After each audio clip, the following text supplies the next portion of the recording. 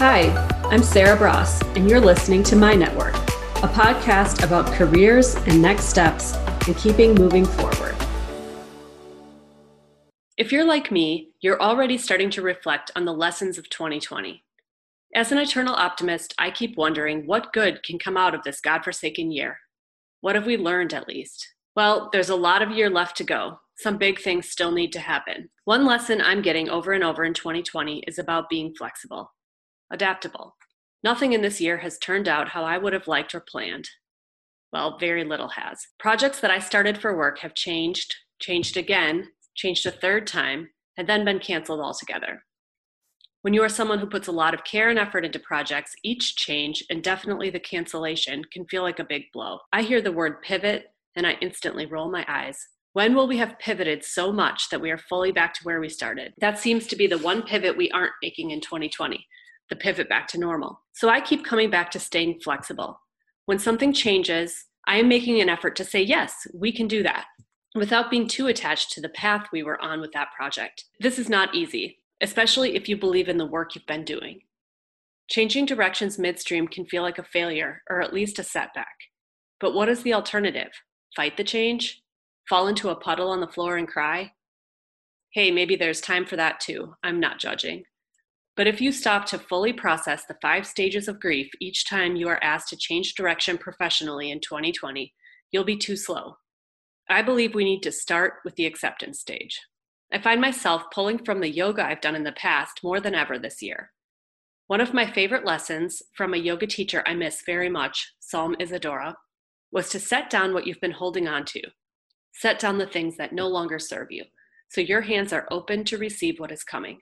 It's a philosophy that has come in handy for me in 2020.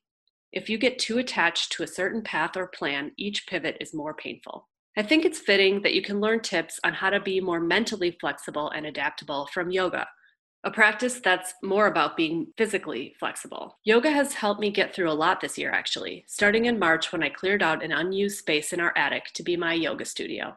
I had to use a space heater then to make it warm enough to do yoga in. Then I used it all summer with fans and open windows. Some days it was stifling.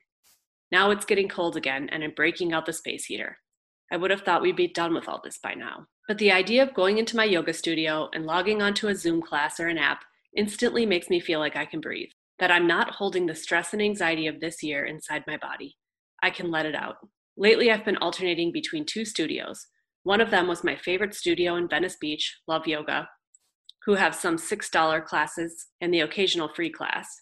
They do Katana yoga. And the other one I've been doing is on the Peloton app.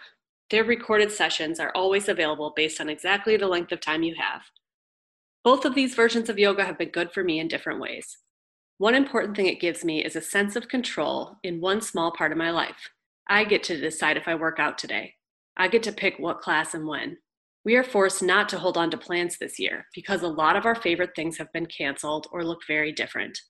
But my workouts have been something to commit to and show up for, and to be proud of myself for doing. I think it's helped give me the strength and confidence to be more flexible with other things in my life that I have less control over, like a canceled work project or a canceled Thanksgiving dinner. Thinking like this doesn't happen overnight. It takes some time to adapt, but don't take too much time.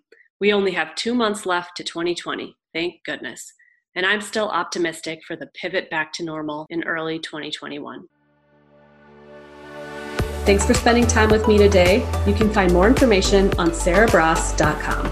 That's SARABRAAS.com. See you next time.